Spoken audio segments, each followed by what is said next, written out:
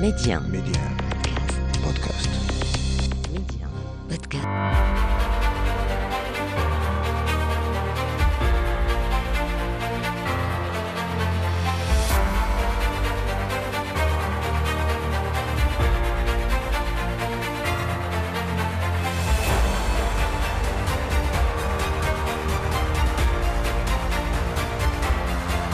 أرحب بكم من جديد إلى عدد جديد من مغرب التنمية، الموعد الذي نتابع فيه كالعادة مكانة المملكة إقليميا وعربيا ودوليا، ونتوقف أيضا مع أبرز المشاريع والإنجازات التي انخرطت فيها البلاد بالاستعانة بخبراء ومختصين من كافة المجالات والأصعدة. ميديا أسماء بشري، مغرب التنمية.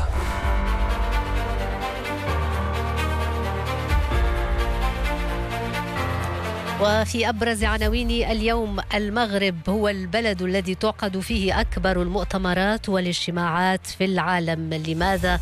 اختيار المؤسسات والمنتديات الدولية للمغرب كوجهة لتنظيم التظاهرات الدولية الكبرى، وكيف تحولت المملكة إلى أرض للقاءات العالمية.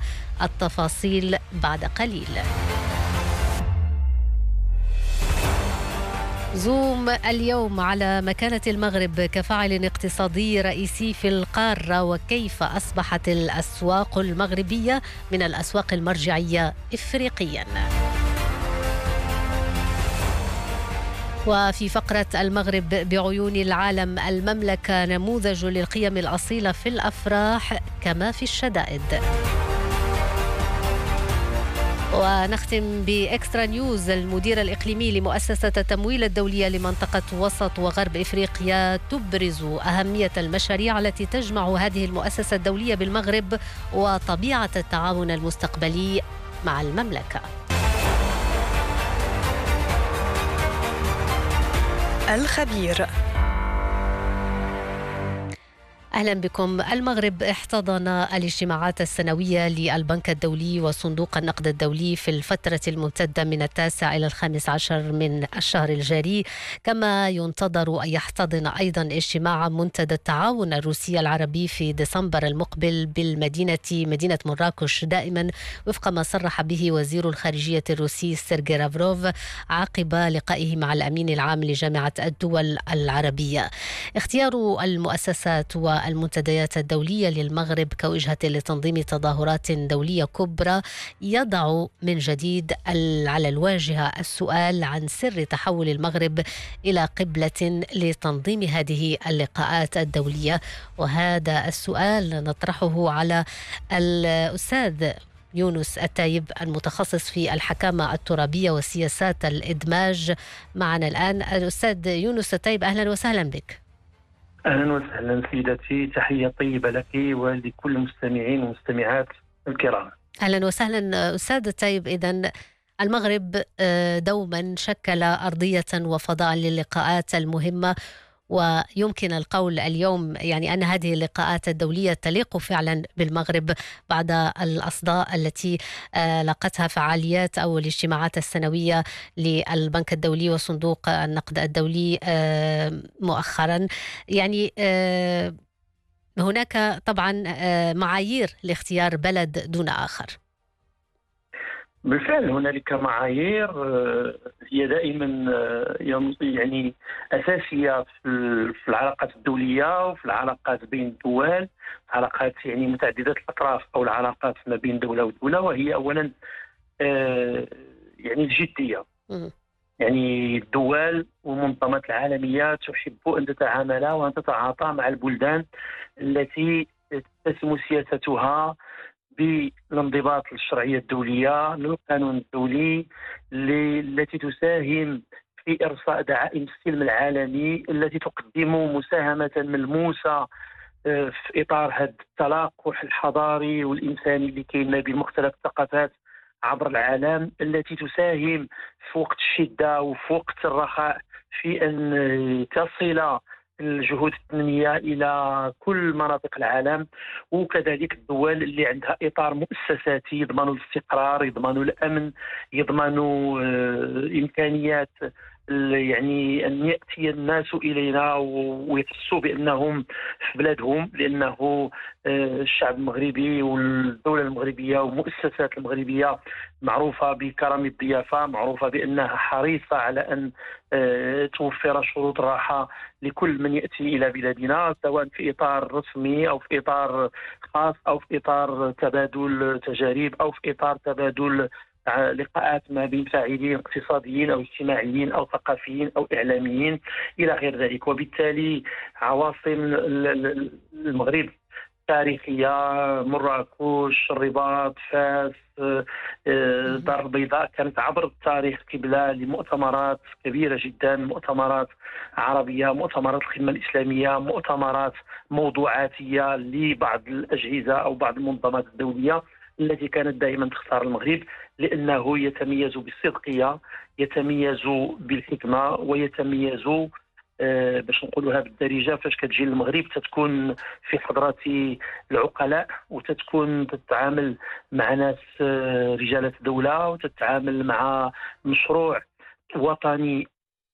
تحت يافطة المملكة المغربية الذي يتيح الحوار، يتيح حرية التعبير، يتيح حرية التنقل، يتيح التعاطي مع كل التميزات والاختلافات الثقافية على قاعدة الانتماء الإنساني المشترك. مهم.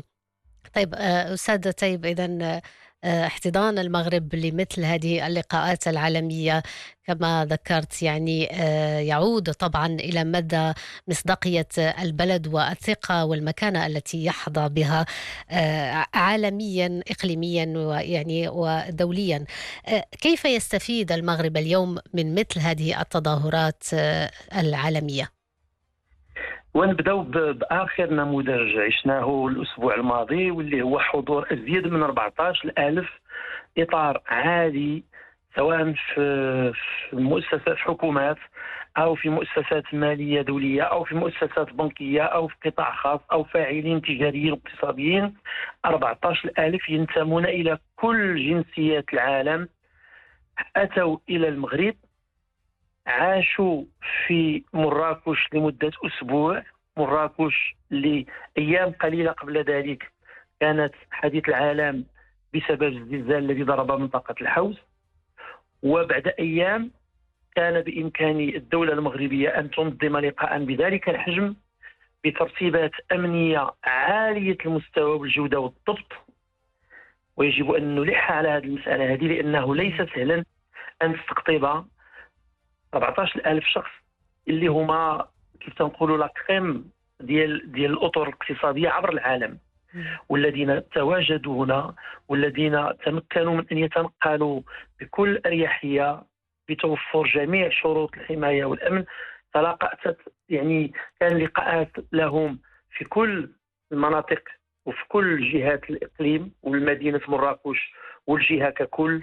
مشاو شافوا اي بلاصه بغاو يشوفوها ووجدوا على أنه كاين فعلا دولة وكاين شعب وكاين تقدير لحجم المسؤولية من طرف الجميع، لأنه عندما يأتي إلينا أناس من هذا الحجم فهم نكون كلنا مسؤولين على الصورة ديال البلد ديالنا على جميع المستويات. والحمد لله مجموعة ديال يعني بشكل كلي أنا كنت قريبا من الحدث، ويمكن نأكد لك على أنه لقد فزنا ب 14,000 سفير جديد سيروج لصورة المغرب ولمكانة المغرب ولتميز المغرب على مختلف المستويات، لا على المستوى السياسي ولا المؤسساتي ولا الاجتماعي ولا الأمني، ولا توفر بنية قادرة على أن تستقبل جميع اللقاءات العالمية، قادرة أن تستقبل ما تم منحه لها من شرف تنظيم مجموعة المنافسات الرياضية، مثلا كأس العالم وقبلها كأس إفريقيا وكأس العالم للأندية في 2029 إن شاء الله. وبالتالي كاين البنية الطرقية، كاين المطارات، كاين الوحدات الفندقية، كاين أجهزة أمن يعني حاضرة بشكل مواطن، بشكل يعني رأينا رجال شرطة وهم مبتسمون عند الاستقبال، يعني يؤدون الدور ديالهم باحترافية وببعد إنساني حقيقي. الإدارات بمختلف الأنواع ديالها التي تم تجنيدها في هذا المؤتمر هذا أدت الدور ديالها. فبالتالي هذا مثلا نموذج من النماذج التي نعتبر على أنها تؤدي بالضرورة إلى رفع منسوب الثقة في علامة المغرب، في لامارك ماروك. وبالتالي هذه المسألة هذه ستنعكس بالضرورة على مختلف المناحي، ستنعكس على كل ما ينبعث من المغرب وكل ما يحمل اسم المغرب أو أنتج في المغرب أو أتى من المغرب. وهذا يحيل إلى معطى آخر، وهو المسؤولية اللي كتصبح علينا باش كنوصلوا إلى درجة عالية من التميز، فعل الجدية في التدبير.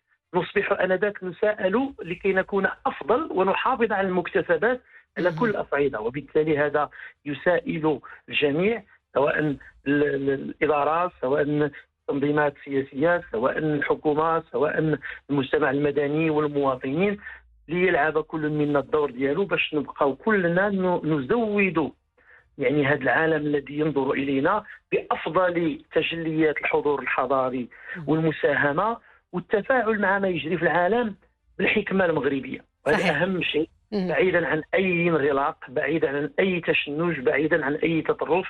دائما نفتح أيدينا ونقدم الحلول التي عجز عن بلورتها مجموعة من الأطراف عبر العالم. وعن الحلول والإسهامات وكيف سيتفاعل المغرب مستقبلا، أختم معك أستاذ التايب. يعني أشرت إلى نقطة مهمة، تلك المتعلقة بعلامة صنع بالمغرب. ونحن اليوم يعني صنع بالمغرب، اخترع بالمغرب، ولعب أيضا بالمغرب.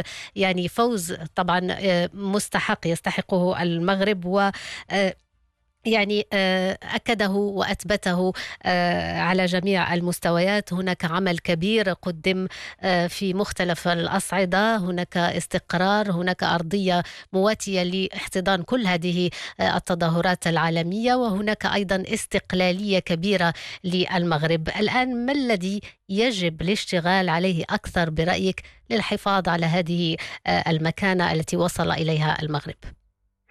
يجب أن نشتغل على تثمين وتعزيز المكتسبات المادية المتوفرة فيما يخص التجهيزات الأساسية والبنيات، وبالتالي الأوراش التي ستنطلق الآن في إطار سريع البرنامج ديال إعادة الإعمار الذي سيواكب المناطق التي دمرها الزلزال. كذلك يجب أن ننجح ذلك الورش بأنه سيكون كذلك متميزا، ويجب أن يعطي إشارة للعالم بأننا قادرين على البناء والإعمار مع المحافظة على القيم ديالنا التاريخية والثقافية والمعمارية.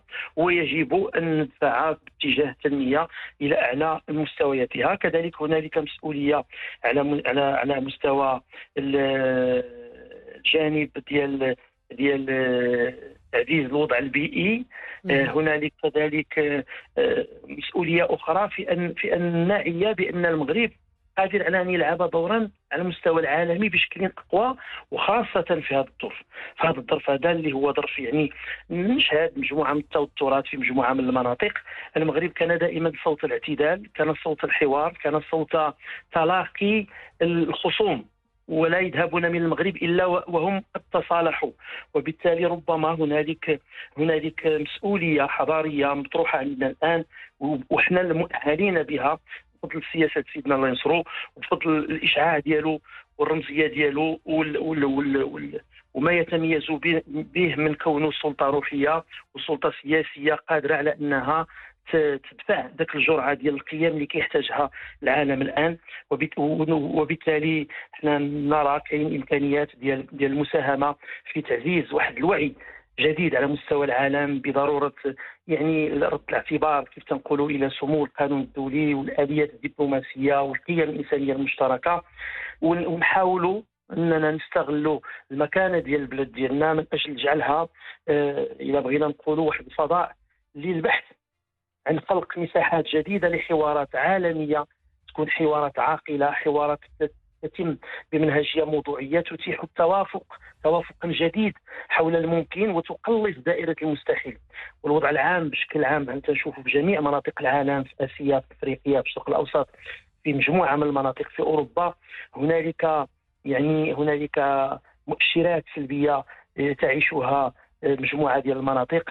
واعتقد ان المغرب قادر ان شاء الله الرحمن الرحيم قادر على انه يدفع تجاه انتاج توافقات جديده سياسيه، اقتصاديه، جيوستراتيجيه، ثقافيه تتيح التعايش على قاعده الانتماء الانساني المشترك لأنه في القلب المشروع المغربي، وضرورة القبول بالآخر واحترام تميز المعتقدات والخصوصيات الثقافية والسير نحو بناء سلام شامل كحق أساسي من حقوق الإنسان الذي يجب حمايته أو توفيره لكل البشر حيثما وجدوا وكيفما كانت هويتهم. وأعتقد صراحة على أنه نحن هنون لمثل هذا النوع من المبادرات اللي كيف سميتها أنا خلق مساحات جديدة من التوافقات العالمية برعاية المملكة المغربية وبرعاية أمير المؤمنين ملك المغرب، وبإعطاء وباستثمار أفضل ما استطعنا أن ننتجه والذي يجب علينا أن نحافظ عليه. وأعتقد على أنه عندنا الآن خارطة طريق واضحة تم تجديد التنصيص عليها والتأكيد على أهميتها في الخطاب الملكي بافتتاح دورة البرلمان المغربي. ضرورة أن نعزز القيم الوطنية والروحية وقيم التضامن والإخاء المجتمعي. ضرورة أن نكمل ونوسع ونرسخ ورش الحماية الاجتماعية لنصبح فعلا تلك الدولة الاجتماعية اللي هي حريصة على جميع أبنائها والتي تقدم الدعم لمن لا يستطيعون الاستفادة من تلقاء ذواتهم من عائدة التنمية. وفيه كذلك خارطة طريق توجيه واضح وصارم للحكومة وللمشرعين البرلمانيين بأن يبقى أداؤهم إلى مستوى اللحظة ما يخص جدية، فيما يخص المضمون، فيما يخص الارتباط بانتظارات المواطنين، وفيما يخص أن نكون في مستوى هذه الصورة اللي بنتها الدولة المغربية توجيهات من سيدنا عالميا. وبالتالي نحن محتاجون إلى تجديد مجموعة من الأوراش، تجديد القوانين، تجديد مجموعة الأمور. في هذا الباب هذا كذلك عندنا الورش الاجتماعي الكبير المرتبط بتجديد مدونات الأسرة الذي يجب أن نكون فيه أو نرسخ من خلاله قدرتنا على هذا التمييز وعلى إنتاج توافقات إيجابية. نعم. ليس يعني باش نكونوا فعلا نموذج في كل أبعاده الاجتماعية ومؤسساتية وثقافية واقتصادية والسياسية والأمنية. شكرا جزيلا لك أستاذ يونس تايب، المتخصص في الحكامة الترابية وسياسات الإدماج، على هذه المشاركة القيمة وعلى كل هذه التوضيحات. مرحبا.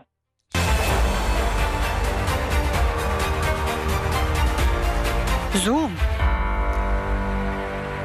المملكة اليوم تعتبر من الأسواق الجاذبة للتدفقات المالية، وهذا يعزز هذا المعطى منح تصاعدي مهم عرفته التحويلات المالية باتجاه المملكة. كذلك وفقا لأول مؤشر عالمي لتحويل الأموال صادر عن واحدة من أبرز شركات تحويل الأموال عبر العالم، المغرب يعتبر اليوم ثاني أكبر سوق متلقي لتحويل الأموال في القارة الإفريقية. أهمية السوق المغربية كسوق من الأسواق المرجعية في القارة الإفريقية مع الخبير الاقتصادي والمالي الأستاذ أنس راضي. أولا صحيح أنه المغرب يعتبر من البلدان اللي تتوفر على سوق مهم للتحويلات المالية، سواء تعلق الأمر بالتحويلات الداخلية ولكن بالخصوص يعني التحويلات الخارجية القادمة من المهاجرين المغاربة القاطنين في الخارج. السوق المغربي اليوم كيعرف واحد الحيوية، واحد الدينامية متميزة، كما أنه عرف يعني تطور ملفت في السنوات الأخيرة، الشيء اللي كيأكد على أنه واحد السوق مهم وواعد بالنسبة للشركات اللي كتشتغل في ميدان تحويل الأموال أو حتى الشركات اللي كتشتغل في ميدان التكنولوجيا المالية الحديثة وما يسمى بالفينتك.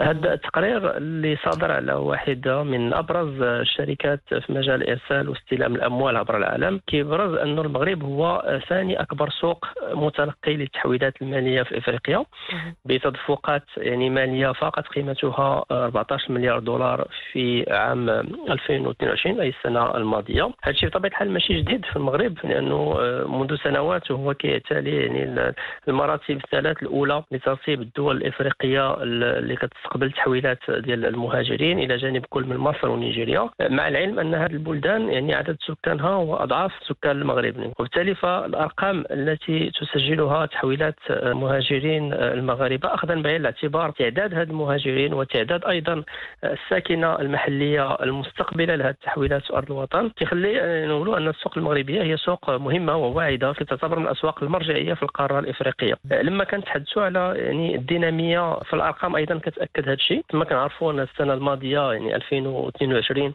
المغرب سجل رقم قياسي غير مسبوق في تحويلات مغاربة الخارج اللي وصل تقريبا 109 مليار درهم، علما على أن السنة التي قبلها اللي هي 2021 سجل أيضا رقم كان آنذاك قياسي اللي هو 93 مليار درهم، وأيضا السنة التي قبلها وهي سنة 2020 وهي طبيعة الحال السنة ديال الجائحة اللي كان الكل كيتوقع أن التحويلات غادي تنزل، لأنها آنذاك سجلت رقم قياسي ديال 68 مليار درهم. وبالتالي فنحن خلال هذه 3 سنوات الأخيرة على وقع تسجيل أرقام قياسية غير مسبوقة، واحد المنحى تصاعدي مهم كيطبع هذا النوع من التحويلات الخاصة بالمهاجرين.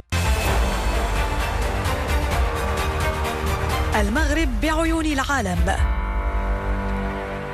في المغرب بعيون العالم، المغرب نموذج للقيم الأصيلة في الأفراح كما في الشدائد، هكذا عنونت المجلة السربية دبلوماسيا كوميرس، ومسلطة الضوء على صمود المملكة وقيمها الأصيلة التي تشكل أساس الأمة المغربية. وكتبت المجلة الشهرية دائما أن القيم الأصيلة للمغرب معروفة في جميع أنحاء العالم، وهي التضامن والتسامح والحوار والفرح في جميع الظروف، ولا سيما الارتباط الراسخ بالملكية.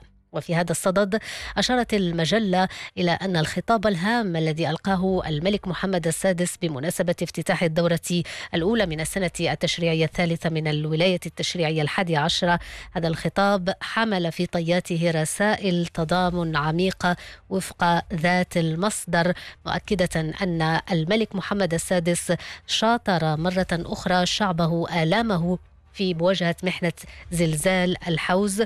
وأضافت أيضا المجلة أنه من بين النقاط الأخرى التي تجسد التطور المشهود للمغرب كبلد مسلم متمسك بالاعتدال تأكيد العاهل المغربي على التزام المملكة بمراجعة مدونة الأسرة وتعميم ورش الحماية الاجتماعية. وأخيرا خلصت المجلة الشهرية هي المجلة السربية دائما دبلوماسي أند كوميرس إلى أن القيم التي يدافع عنها الشعب المغربي وقادته ما فتئت تبهر العالم، مذكرة بأن المغرب هو أيضا البلد الذي تعقد فيه أكبر المؤتمرات والاجتماعات في العالم.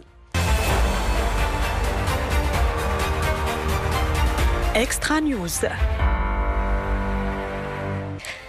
خلال تغطية فعاليات الاجتماعات السنوية للمؤسستين الدوليتين صندوق النقد والبنك الدولي، كان لنا لقاء مع المدير الإقليمي لمؤسسة التمويل الدولية لمنطقة وسط وغرب إفريقيا السيدة داليا خليفة، تتحدث عن دور هذه المؤسسة في تمويل المشاريع بالمغرب وطبيعة التعاون بين هذه المؤسسة الدولية مع المملكة. أحب أقول أولا أن المجموعة التمويل الدولي إحنا ممنونين جدا أن احنا نكون موجودين في المغرب في هذا الوقت.